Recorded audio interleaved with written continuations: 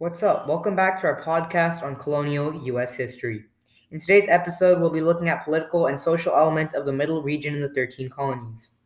First, we'll be looking at how the Middle colonies were founded and with what purpose they were founded. Some of the Middle colonies were founded, if not all, so that people could have religious freedom. And many people came to the Middle colonies because of this. Dutch founded what is present-day New York, and they had named it New Netherland. New Netherland was founded in 1624 specifically by Dutch West India Company. Its land contained the Hudson River Valley, Long Island, and the land along the Delaware River. Pennsylvania was founded in 1682 by William Penn so that people, specifically Quakers, could have religious freedom. New Jersey was founded in 1664 by John Berkeley after the land was given to him by the Duke of York. He promised religious freedom and large land grants to anyone that settled there. Delaware was founded from a colony that was an offshoot of Pennsylvania. Next, I will talk about religious freedom in the Middle colonies. Protestants, Catholics, Quakers, and Jews were all attracted to some of the Middle colonies, excluding New York, because of religious freedom. As you will hear later, William Penn created a colony for Quakers to practice their religious beliefs. The states in the Middle colonies were New York, New Jersey, Pennsylvania, and Delaware.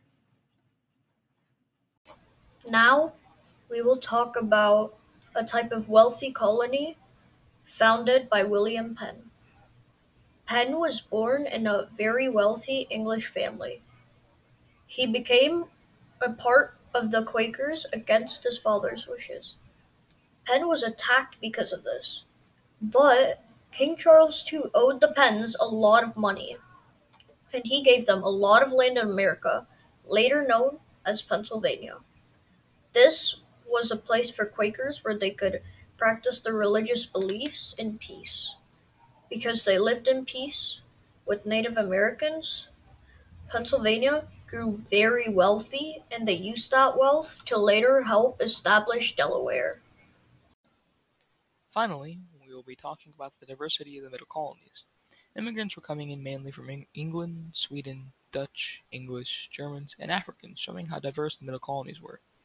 Many of the Germans arriving in the 1730s to 1740s created many useful inventions, including the Conestoga wagon, showing the craftsmanship of the Germans. Thanks for listening to our podcast, and we'll see you next time.